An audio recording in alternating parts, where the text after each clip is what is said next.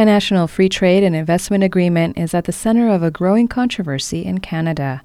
The country's Conservative government and provincial counterparts are pushing for the NAFTA-like agreement that labor unions and citizens groups across the country oppose.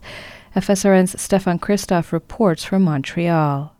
Canada's Internal Free Trade Accord, the Trade, Investment and Labour Mobility Agreement, has raised concerns nationally amongst labor unions that view the initiative as an attempt to adjust labor standards to the lowest common denominator. These cross-country harmonizations remove the abilities of municipal and provincial governments to introduce their own local labor and environmental standards. Aaron Weir is an economist with the Canadian Labour Congress. Well, our main concern with the agreement is that it gives business a great deal of latitude to directly challenge public policies by suing for up to $5 million over alleged violations by provincial governments, municipalities, and school boards.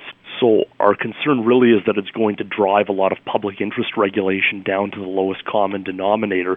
Similar to the controversial Chapter 11 of NAFTA, the North American Free Trade Agreement, corporations under the proposed regulations in TILMA will have the ability to sue public institutions and governments over claimed lost profit that could occur due to local or environmental standards or regulations. All major labor unions across Canada are opposed to the agreement and see it as an attempt to undermine public policy and Canada-wide labor standards. The proposed legislation, although implemented in certain provinces, has not been brought forward in any national or provincial government body, only discussed in closed-door sessions between corporate leaders and Canada's Conservative government.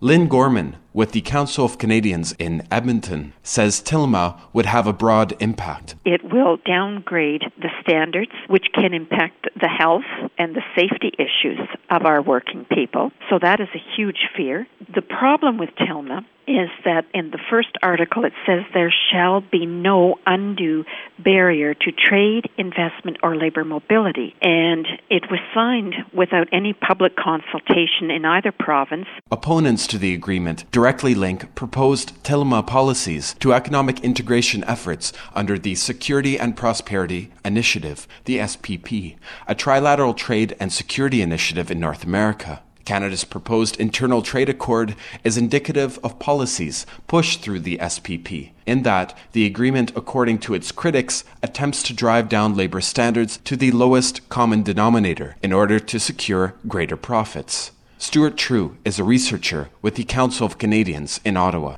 The nature of these agreements like TILMA and the Security and Prosperity Partnership, the nature of the kind of regulatory harmonization is designed specifically to benefit corporate interests and not the public as we see it. What we've seen in the United States and in Canada is a trend towards deregulation. This idea that the pressure is always to liberate markets, right, and to liberate trade and to reduce regulations and reduce barriers. It's not to make our food safer or our environment less hazardous. And that's our problem with these agreements like TILMA.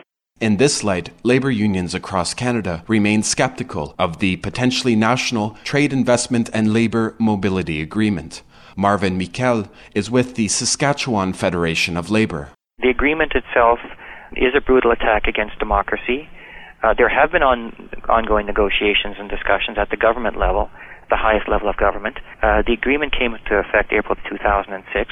Most people in those two provinces woke up and didn't know that morning that their democracy had been sold. For Free Speech Radio News, this is Stefan Christoff in Montreal.